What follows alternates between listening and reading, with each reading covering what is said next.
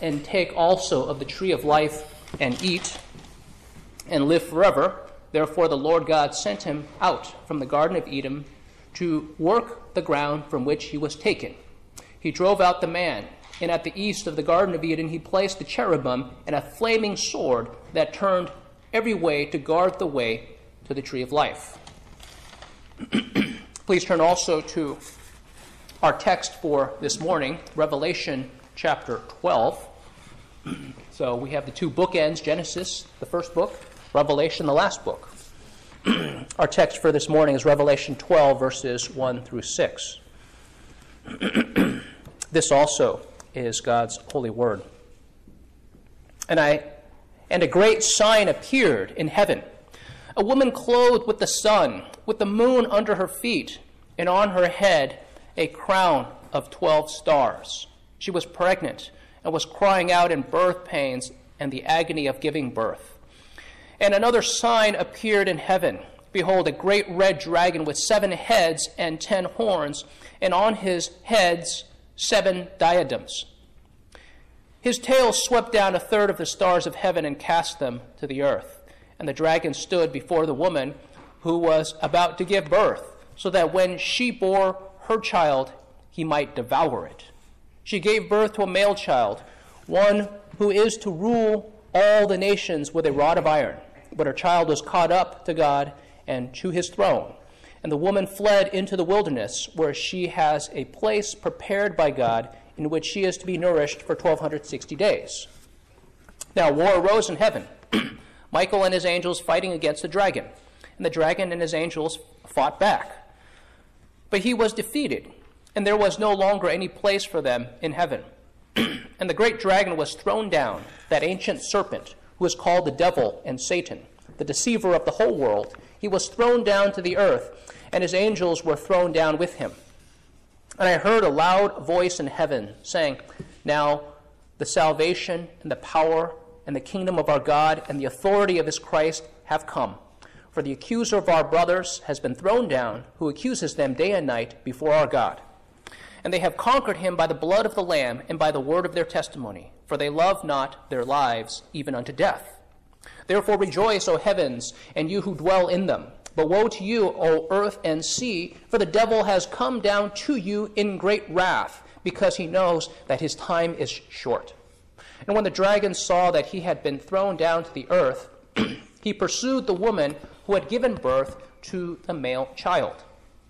But the woman was given the 2 wings of the great eagle, so that she might fly from the serpent into the wilderness, to the place where she is to be nourished for a time and times and half a time. The serpent poured water like a river out of his mouth after the woman, to sweep her away with the flood. But the earth came to the help of the woman, and the earth opened its mouth and swallowed the river that the dragon had poured from his mouth. Then the dragon became furious with the woman and went off to make war on the rest of her offspring, on those who keep the commandments of God and hold to the testimony of Jesus. And he stood on the sand of the sea. May we go to our God and ask for his blessings on the reading and also the preaching of his holy word. Our loving Father, we thank you, for you indeed are in control of every detail of history, every detail of our lives, that you control the raising up of rulers and their bringing down. Father, we acknowledge that you are the one who protects and provides for your bride, the church. Father, we thank you that though in weakness she proceeds, that she advances. Father, we pray that you would strengthen our faith, that we would come to understand that in our weakness we come to know your power. Father, we thank you that though Satan roams around like a roaring lion, that he indeed is a conquered foe. We pray, Father, that we would not believe his lies and his deceptions, that we would not follow his distractions. Instead, that our eyes would be fixed upon you, that we would cling closely, that we would cling tightly to our Lord Jesus Christ, who indeed who indeed is our only hope for forgiveness. Father, we pray that if any are here who have not committed their lives to Christ, we pray, Father, that your Holy Spirit would do this great work of conversion, that life would be changed, that commitments would be made, and Father, that sinners would come to know Jesus Christ. We pray, Father, that your Son, Jesus Christ, would be exalted, and that your servant would be humbled. We thank you in Christ's name. Amen.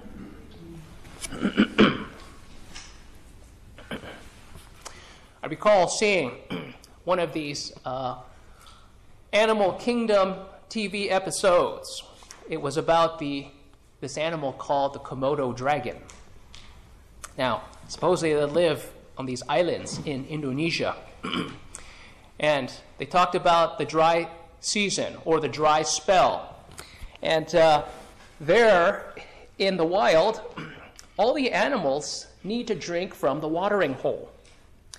Meaning that they don't have water faucets, they don't have hoses, so they all must drink from these ponds. And when there's a long period without rain, then the number of watering holes decrease.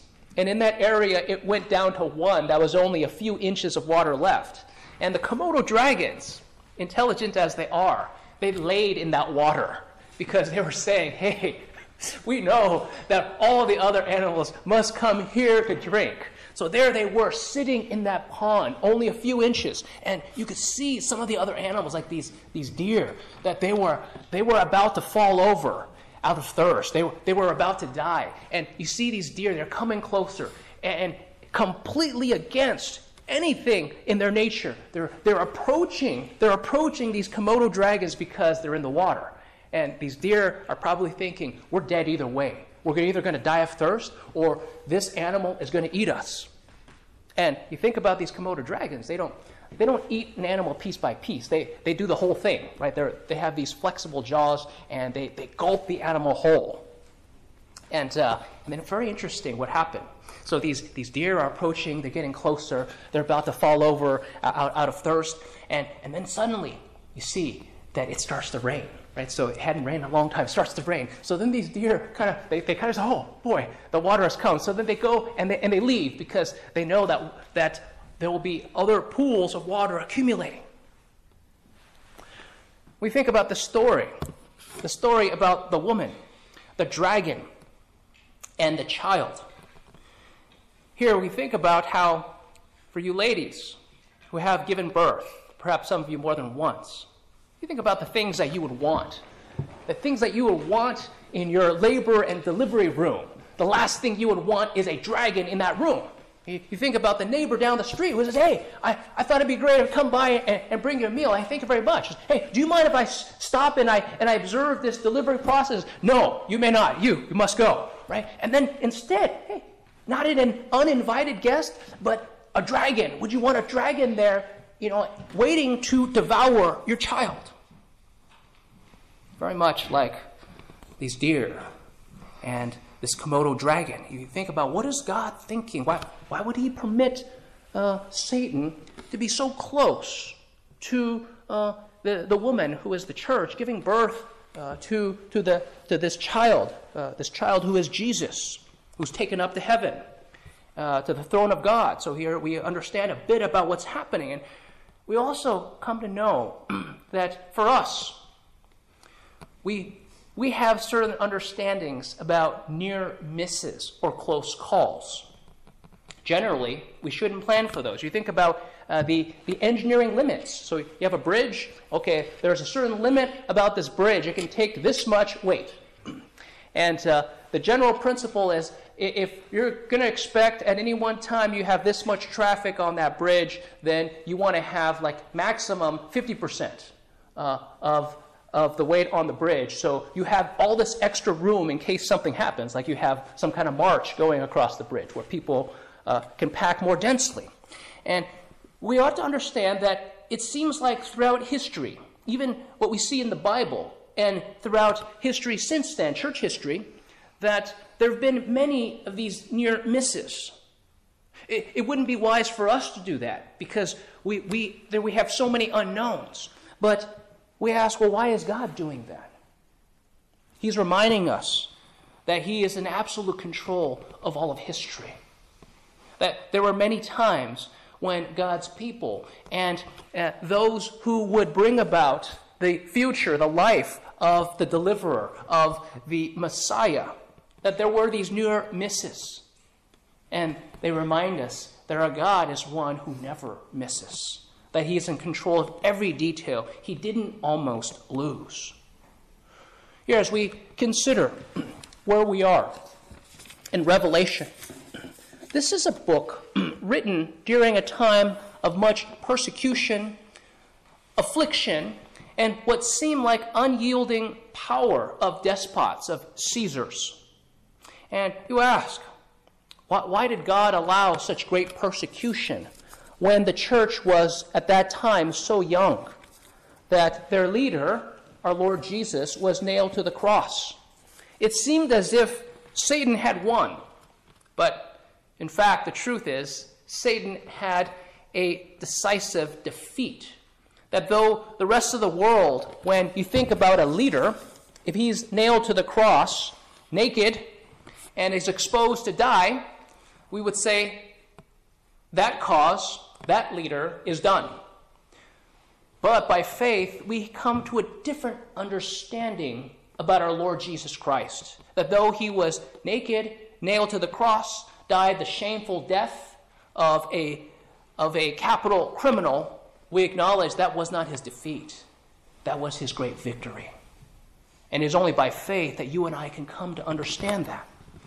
So here we think about how Revelation was written to a church, to a people in the first century, even as they were going through the persecutions and the afflictions of life. And it was an encouragement to them because it was a reminder to them, as it is to you and to me, it is a reminder that our Lord Jesus indeed is victorious, that he wins, and that he will return, he will reign, and we will reign with him as those who believe in him.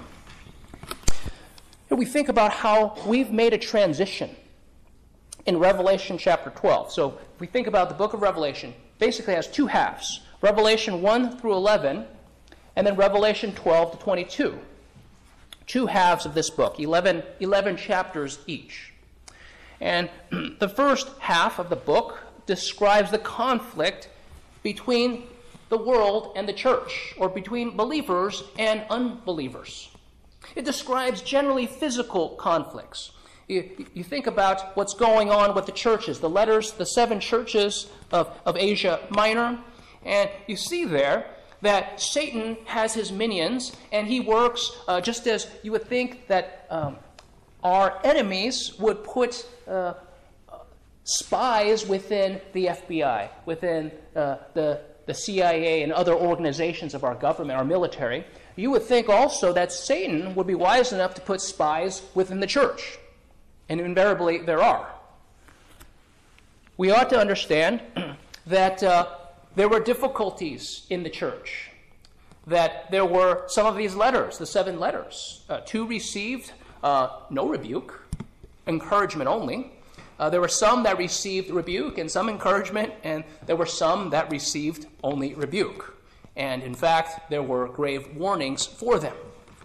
We see also the life of the church, and it also talks about what God was doing in the world regarding the seals. That who is worthy to open the scroll? This was the scroll regarding the one who controls all of history, controls the judgment of sinners and the redemption of God's people.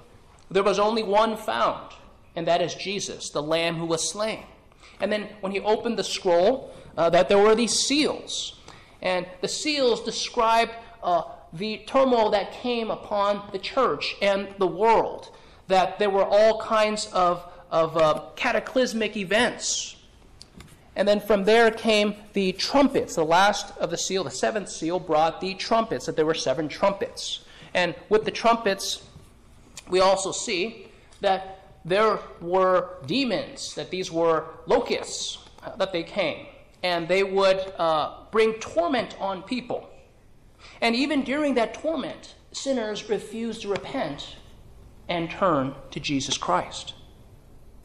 So the second half, we're into the second half of Revelation, and this is the first chapter of it.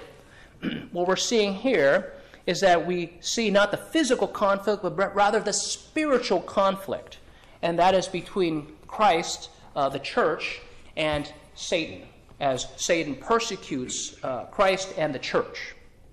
So what we see in today's passage, Revelation 12, verses 1 through 6, is that God protects the Son and the Christian church throughout time, despite Satan's rage and his evil workings. God protects the Son and the Christian church throughout time, despite Satan's rage and his evil workings. We'll look at this in 3 points. First is the woman, second, the dragon, and third, the child. So the first point is the woman, the church protected and preserved. We have then verses 1 and 2, and then verse 6 also. And a great sign appeared in heaven, a woman clothed with the sun, with the moon under her feet, and on her head a crown of 12 stars. She was pregnant and was crying out in birth pains and the agony of giving birth. And another sign, verse 6, and the woman fled into the wilderness where she has a place prepared by God in which she is to be nourished for 1,260 days. So in these 6 verses, we have the mention of 3 characters, the woman, the dragon, and the child. Here we have, in the first 2 verses, the mention of the woman. So there was this great sign that appeared. A woman clothed with the sun, the moon under her feet, and on her head a crown of 12 stars. First, we consider the identity of this woman. Some would claim that this is the Virgin Mary, but verse 17 of this chapter mentions that she has other offspring, and those who would promote that would believe that Virgin Mary was eternally a virgin. What we ought to understand, rather, is that this woman symbolizes the community of faith. It symbolizes the church throughout time. So some would claim that the church began at Pentecost. I think what we would see is that there was a church throughout time. Church began with Adam, and that the nation of Israel, there was a sense in which that was the visible church before the coming of Christ. So we ought to understand that the woman refers to the faithful throughout time. It refers to the faithful church throughout time. Now, regarding the appearance of this woman, she was clothed with the sun, and then she had a crown of 12 stars. We have some mention of this very description, in Genesis chapter 37. It was the dream that Joseph had. Remember, Joseph had this dream. Joseph was hated by his brothers, and because Joseph was Jacob's favorite, and he put him in charge to oversee his brothers, even though he was much, much younger, and he shared his dream. He said that sun and moon and the 11 stars were bowing down to me, essentially is what he was saying. And his father rebuked him. Will I and your mother and your brothers bow down to you? And here the very description, sun, moon, and 12 stars. And then instead of 11, it's 12 because he's included there. But what we ought to understand is that with this woman, clothed with the sun, you think about the sun being a bright light, the light of Christ, that the woman, the church, that she's clothed with the very righteousness of Jesus Christ, that she has a crown of 12 stars, that there is a crown that she possesses. And notice the contrast. Later on in the book of Revelation, was it Revelation 17, you have another character who is called the whore of Babylon.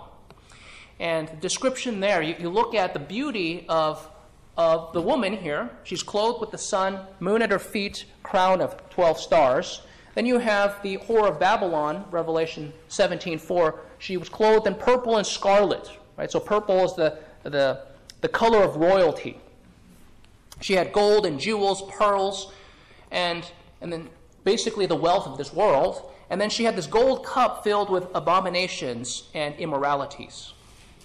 Well, we ought to understand that there are true riches that God gives his people. It's not the riches of this world. All those things will be consumed at the end.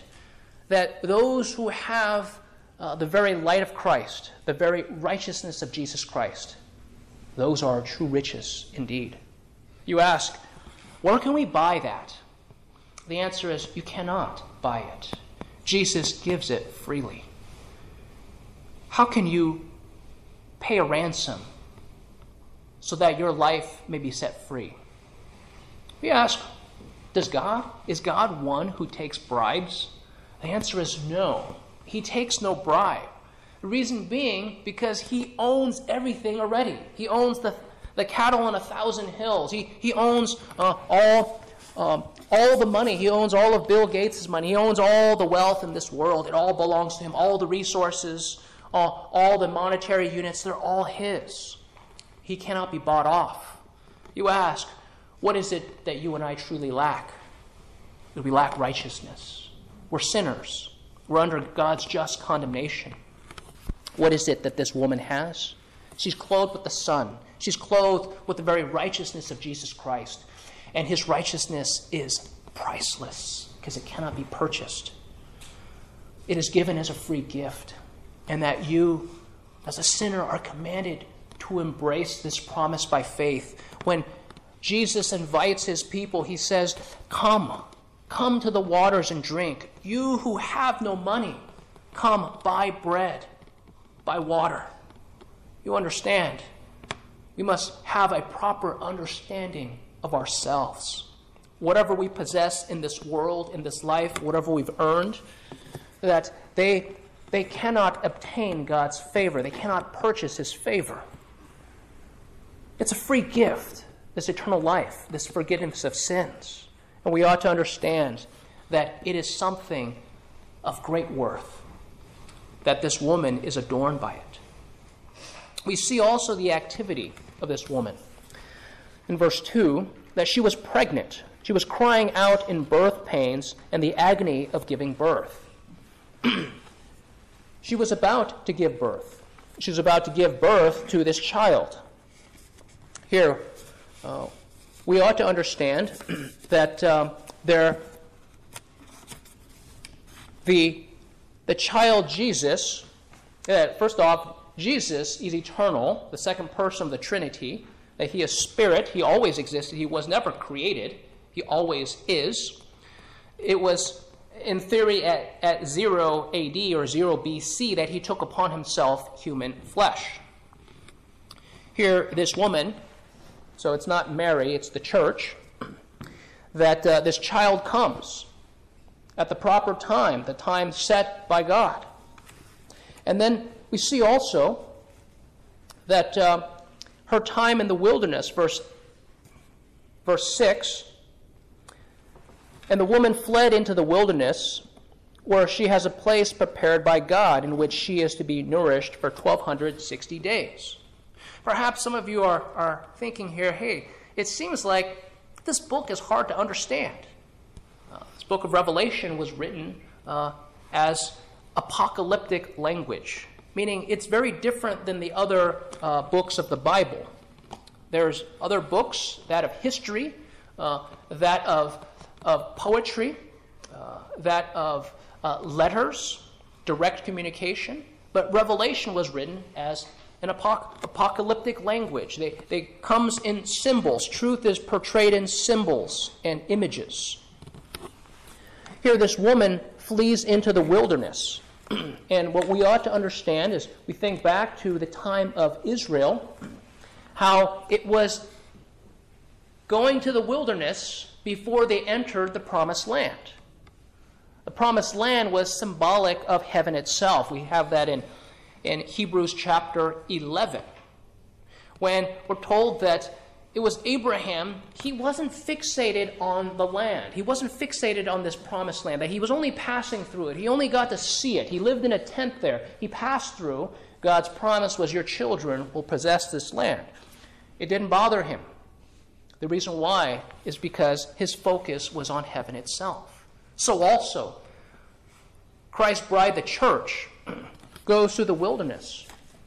1,260 days is not a literal 1,260 days. It's describing the period between Christ's ascension and his return. That this period of the church going in the wilderness, you can think about it as we as God's people are looking forward to our eternity in heaven, the promised land, and that we go through a time of persecution and affliction before we get there. This is why we have those who ask the question, who just become Christians and say, hey, wouldn't it be great if now that we're Christians, now that we're saved, we should just be beamed up to heaven. God should just take us now. Well, there's wisdom in God in saying, no, there is much that you need to learn and understand. That we must be growing. And we must come to understand our dependence on God. It's not as if we fully understand it when he takes us eventually, but there's so much that we need to know and understand, even as we go through the trials and the difficulties of life here on earth. So this is the first point, the woman, the church protected and preserved. We have the second point, the dragon, which is Satan, the adversary who deceives, in verses 3 and 4. And another sign appeared in heaven. Behold, a great red dragon with 7 heads and 10 horns, and on his heads 7 diadems. His tail swept down a third of the stars of heaven and cast them to the earth. And the dragon stood before the woman who was about to give birth, so that when she bore her child, he might devour it. We see the appearance of this dragon. It's a great red dragon. Red, the color of blood, of bloodshed, of carnage, of suffering, with 7 heads and 10 horns, and then 7 diadems. So you think about horns as a symbol of power, and 10 is a sense of completeness, and 7 heads. So this dragon was one who would possess all kinds of earthly power. We must acknowledge, even as we think through letters that were written, Ephesians 6, our struggle is not against flesh and blood, but against the rulers, against the principalities, against the forces of darkness in the heavenly realm.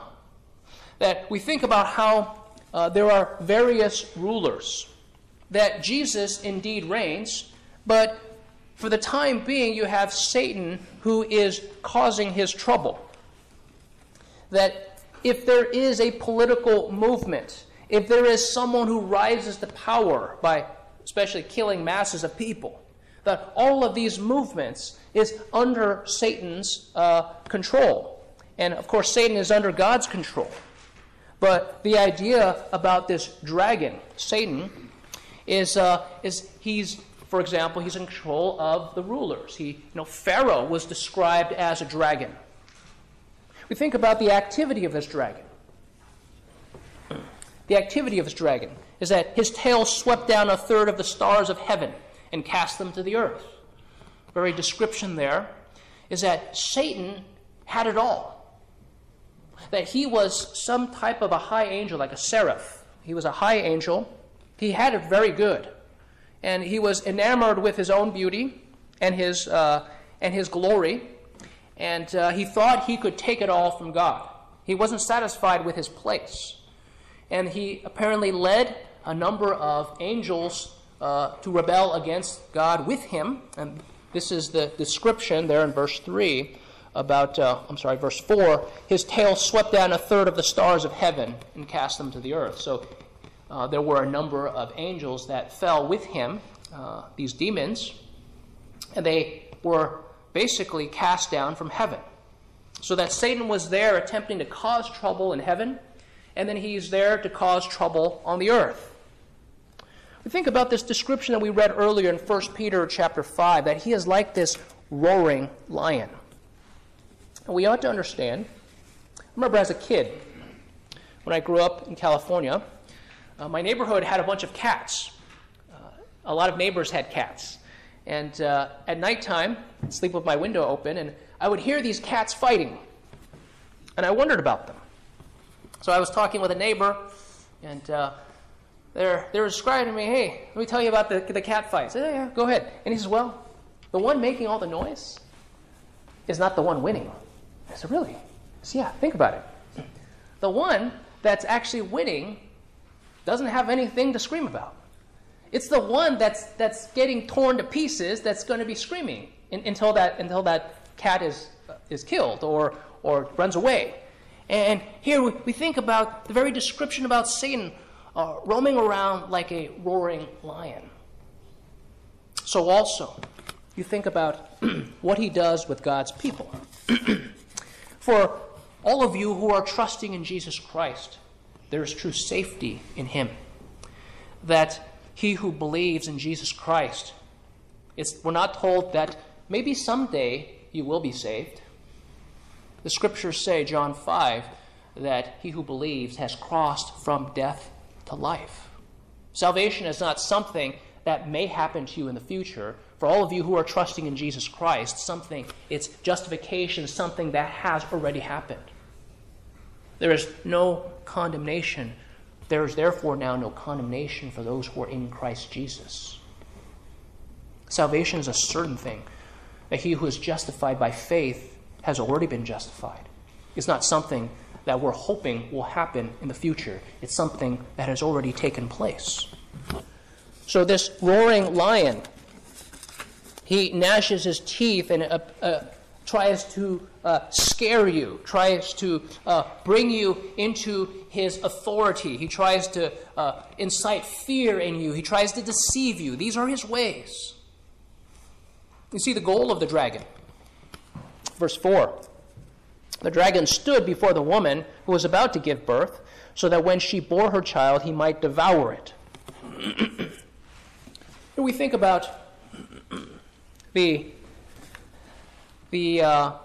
scenes. You go back.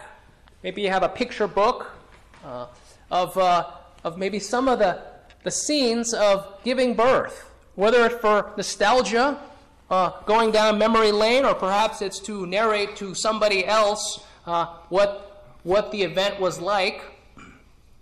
I can think about what some of you ladies would say. Oh, this doula, or this midwife was so helpful. Oh, or perhaps, wow, this doctor, this OB, this 6'4" man with these huge hands. It's like, oh boy, that was bad. Or, hey, I remember my hubby. He was so helpful. He got all the ice chips, and he helped me push, and out you came. Right? You tell the story to your kids, and then you think about, well, would you have wanted this enemy of yours, one who wants to take your life? Would you want him in the labor and delivery room with you? And the answer is no, absolutely not. Would you want him around your soon-to-be-born loved child? The answer is no, you wouldn't. But we see that God allowed this red dragon to be by this woman. Here, you think about Mary. She didn't have a nice, clean hospital room. She probably had this cattle stall. And there, was Satan physically present there? The bottom line is, there's more than what we see. This passage is telling us is that there's more to the eye than what's physically present. That there is a spiritual battle, there's a spiritual world that so many people don't see, they don't acknowledge. When we talk about demons or dragons, occasionally you go to a college football, college basketball game, you have some blue devils, you have the red devils, they put on this costume with this, it's always with a goatee, right? They always have a pitchfork, right? And there's always this funny-looking tail. And that's the extent to which, at least in our culture, we think about devils or demons. In other cultures, Satan works in different ways, right? So either he's made a caricature of, or he creates deathly fear, and Satan likes to have it either way. One or the other, he's happy. You think about what Satan is attempting to do. Satan is attempting to destroy, to kill, steal, to destroy. And we think about these near misses. Even as you think about Israel, that God allowed the Israelites enslaved for 400 years, that Pharaoh had said, go and, take the wealth with you, right? So after the death of the firstborn, Pharaoh's advisors had said, hey, listen, they killed our firstborn. Who's next? We're all going to be dead. You better let them go. So out they go. And since you're going, you may as well take our gold and silver with you. So you can think about all of their back wages for 400 years. And then after the Israelites are gone, then Pharaoh has this change of heart. Hey, you know what? I shouldn't have let them go. I'm going to mow them over with my chariots. And there they are. The Israelites, they weren't trained fighters. They were slaves for at least 10 generations. And they see him coming with the chariots. And they're wondering, what are we going to do? Well, we've got the water on one side, and we've got Pharaoh and his army on the other side. And normally people would see this and say, hey, you're in a tough spot. This is a tactical nightmare. You're bored by water. And God parts the Red Sea. Because if you have no people, right? If you have no Israelites, then you have no Jesus, who's the King of the Jews. And then you have David. You think about other scenes where we have these near misses. David was anointed to be king. And it was later, 2 Samuel chapter 7, that we're told that one who would come after him would rule forever. This is Jesus who would come. But until that time, there was opposition, that Saul, who was this crazy king, crazy man, wicked man. And there was David. David played the harp. It was good that he had the skill to play music. And it would soothe Saul when he had these attacks. And Saul was there thinking, hey, if only I can throw my spear and pin David to the wall. And yet he missed. We'll say he probably missed twice. But the bottom line is, if there's no David, there's no son of David. These near misses were there. In the time of Esther, it was wicked Haman who sought to have all the Jews exterminated. You think about Haman talking to the king, and he said, oh yeah, there are these people, they have their own laws, they don't care much for the king, and they ought to be exterminated. They ought to be wiped out, every single one of them. The king said, okay, you do what you want, you don't need to contribute money to my account, just go ahead and do with it. And you think about, well, this could spell the destruction of God's people. But yet there was the beauty pageant winner, Esther, and she was involved there in protecting God's people, the things that she said and did. And looking forward, you have the birth of Christ. And then Herod, this wicked ruler, he inquired about the Messiah. He asked the Magi, the wise men, tell me where he is that I might worship him. This was a bold-faced lie. He wanted to kill him. He saw him as a threat. He realized that oftentimes wicked rulers see Christians as threats. But they don't quite realize that of all the people under their rule, the Christians would be the best subjects, because we are commanded to submit to the king, submit to those in authority, to pray for them. What better subjects can you have? But what they see is that you have a divided loyalty. These Christians are going to submit to and love Jesus more than the ruler. And the rulers already see themselves as divine. So you had Herod wanting to kill this child, who would be Messiah.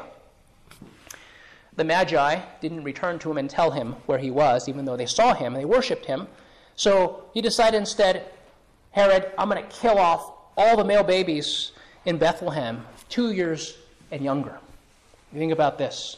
But Joseph received word from God, hey, there's a crazy man. Take the mother and this child to Egypt, which is where he went. You think also, it wasn't a near miss, but you think about the temptation of Jesus. And it wasn't once in Matthew 4, it was throughout his life.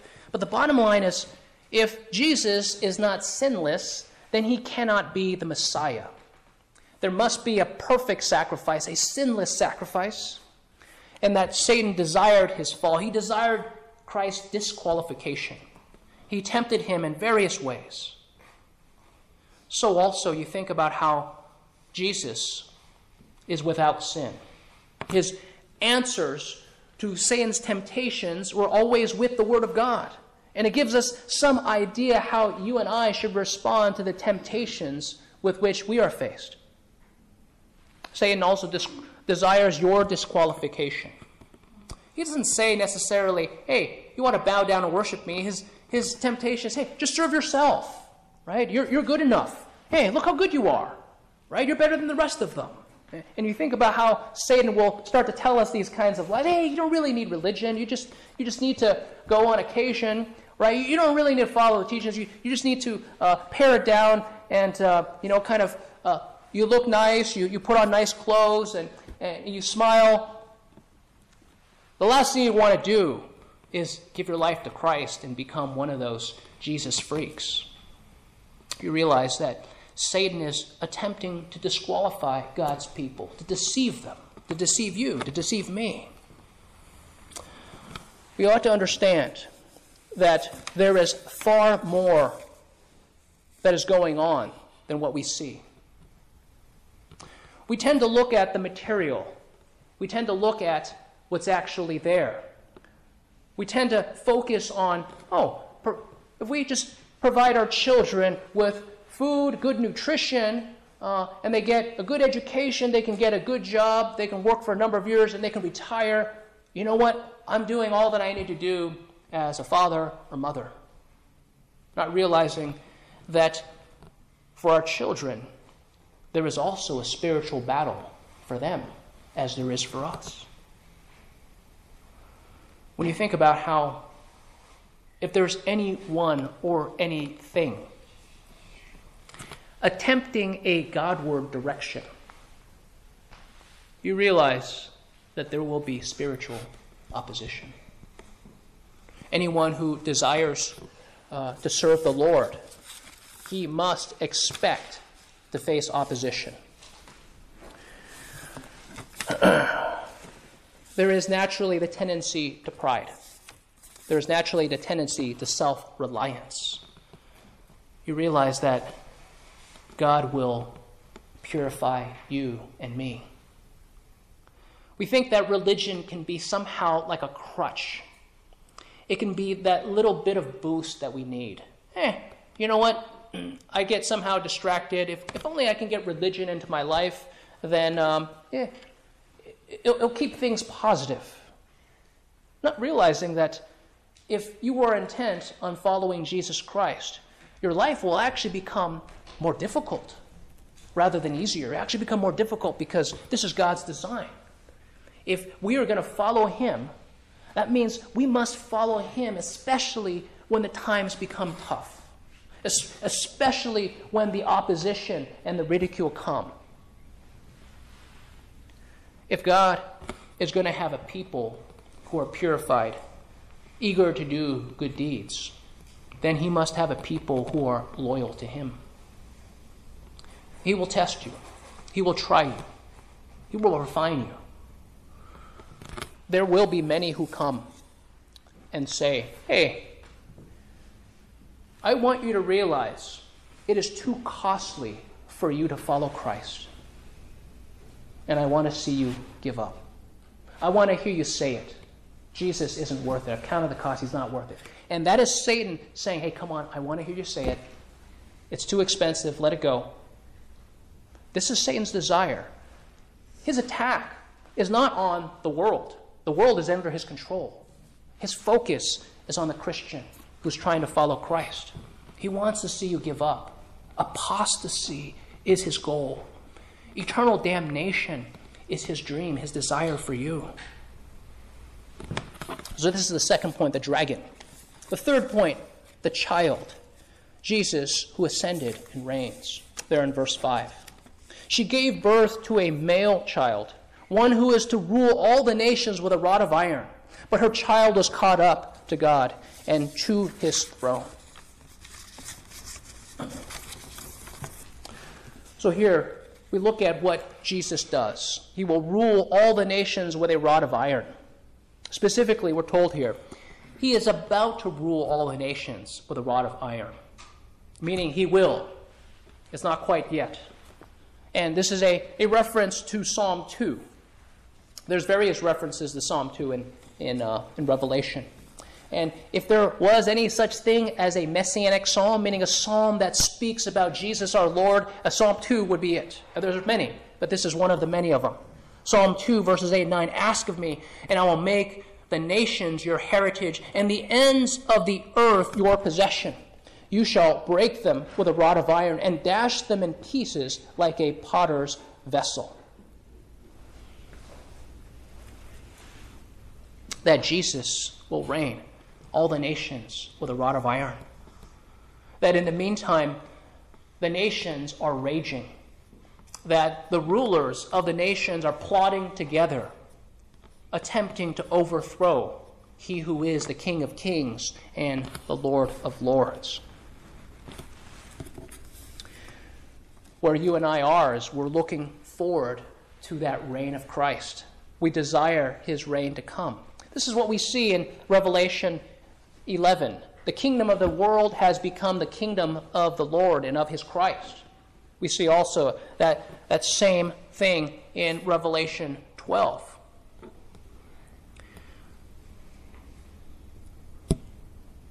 Here we think about how Jesus, this child, we're told, was caught up to God and to his throne, there in verse 5. But our child was caught up to God and to his throne. This speaks about Christ's ascension. We have an account of it in the first chapter of Acts, that Jesus ascended to heaven. His disciples were there with them, and they saw him go up, and they were still looking, and the warning was that your Savior, Jesus, will return in the same way that you saw him go up. In other words, the angel speaking was saying, hey, guys, get to work. Right? He will return. Don't worry about that. He will be back at the proper time. What does it mean that he ascended? Well, he had to resurrect first. And in order to resurrect, he had to be dead, which he was. You think about Jesus' life. He lived the perfect life. He came to live the perfect life, the life that you and I could not live. He lived the perfect life in full submission to the law and perfect obedience to the Father. He was falsely accused that he was condemned to death by a unjust trial. He died on the cross, the death of capital criminals. The criminals next to him, one was an insurrectionist and a murderer. The other was a thief. The bottom line is he died the death that he did not deserve to die. But he died in place of sinners. He died the very death that you and I deserve to die. That when we look back to his work 2,000 years ago, we should have hope that his death made a payment. It was a payment that you and I should be paying eternally. But yet, his death is what purchased our life. His death is what set us free from bondage to sin and death. In any other situation, people would look at his death and say, you see, your leader is dead. All the followers will run away. Temporarily, Christ's disciples fled. But what happened? It's not as if the cause of Christ and his church came to an end. You want to know how God is the one who preserves and protects his church? How many kingdoms have risen and fallen? How many kingdoms have come and gone? You look at especially these rulers, these kingdoms, that saw Christianity as their archenemy. The more fervent they were in stamping out Christianity, we see two things happening. One is the more quickly or the more powerfully God would remove them. It wouldn't necessarily be overnight, but they essentially destroyed themselves. And then the other thing that we see is that the more the rulers of the world attempt to stamp out Christianity, the more they will actually spread it. And the more the Christ church advances. You see, even in the book of Philippians, that Paul was writing to these believers in Philippi, and he mentions this, and greet those in Caesar's household. Very interesting that here, Caesar, the various Caesars, those who thought they possessed absolute power, they used Christians as human torches because they say, hey, you want to be the light of the world? I'll light you up. And here, the very idea is that there were servants who became Christians even in Caesar's household.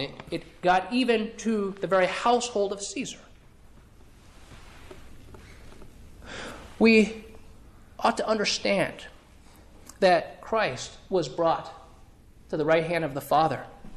Death could not contain him because Jesus had no sin. As we look forward to our own resurrection and our ascension, it's because we're trusting in Christ, that just as God raised him, he will raise you also. You who are trusting in him for your salvation, we trust that whatever God promises is true, that God never lies. He always speaks the truth. That Jesus is your only hope for salvation.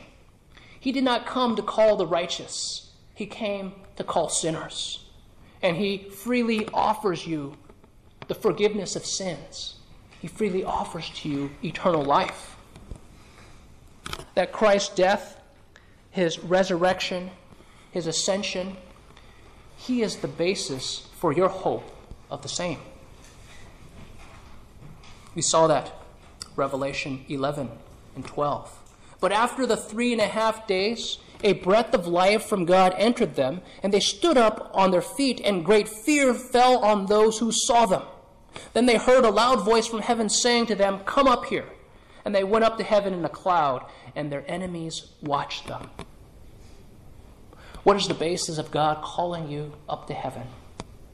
It is Christ, his death, his resurrection, his perfect payment, his sufficient payment for your sins, that you might be forgiven, that his righteousness freely given to you as a gift, and that as Jesus was raised from the grave, he also will raise you. He will raise me from the grave, all of you who are trusting in him.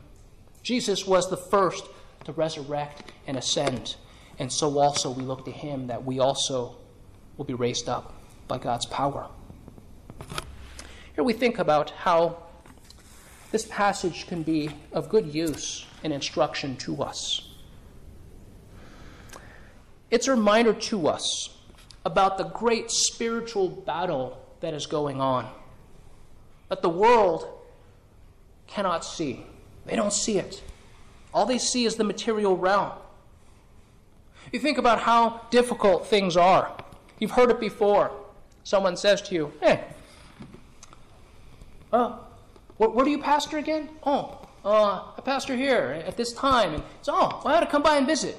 And I was just reminded the other day, my wife told me, "Hey, think about this person. How long did it take this person to come by?" Well, it took 4 years. It took 4 years. Well, what happened there? Well, there's all kinds of things that come up, distractions. We don't even know what's going on. And then you think about how forever, whenever there's a person who makes a Godward step, how much prayer was involved in that person's life from those around him, from the church, from friends, from family, from those who loved them. More difficult for a camel to pass through the eye of a needle than for a rich man to enter the kingdom of God. And so also we think about these difficulties regarding people who have good resolutions, but they can't follow through. Understand that it's because of this spiritual battle that's going on. How diligent we ought to be then, understanding the spiritual battle, how diligent we ought to be in prayer for the basic things of life. We also must not be preoccupied with the material realm. Man has a soul. He's not just a physical body. And our struggle is not against flesh and blood, but against the rulers, the powers, the spiritual forces of wickedness in the heavenly places. Man's greatest need is not air, water, food, and shelter. Man's The physical man's greatest need is air, water, food, and shelter. But the spiritual man's greatest need is for righteousness, for new birth. And Satan's greatest weapon against him and his greatest need are lies, deception, and distraction. This passage is also a reminder to you and to me that there is certain victory in our Lord Jesus Christ. God raised him up. He will raise you up also, all of you who are trusting in him. May we go to our God together in prayer. Our Lord God, we thank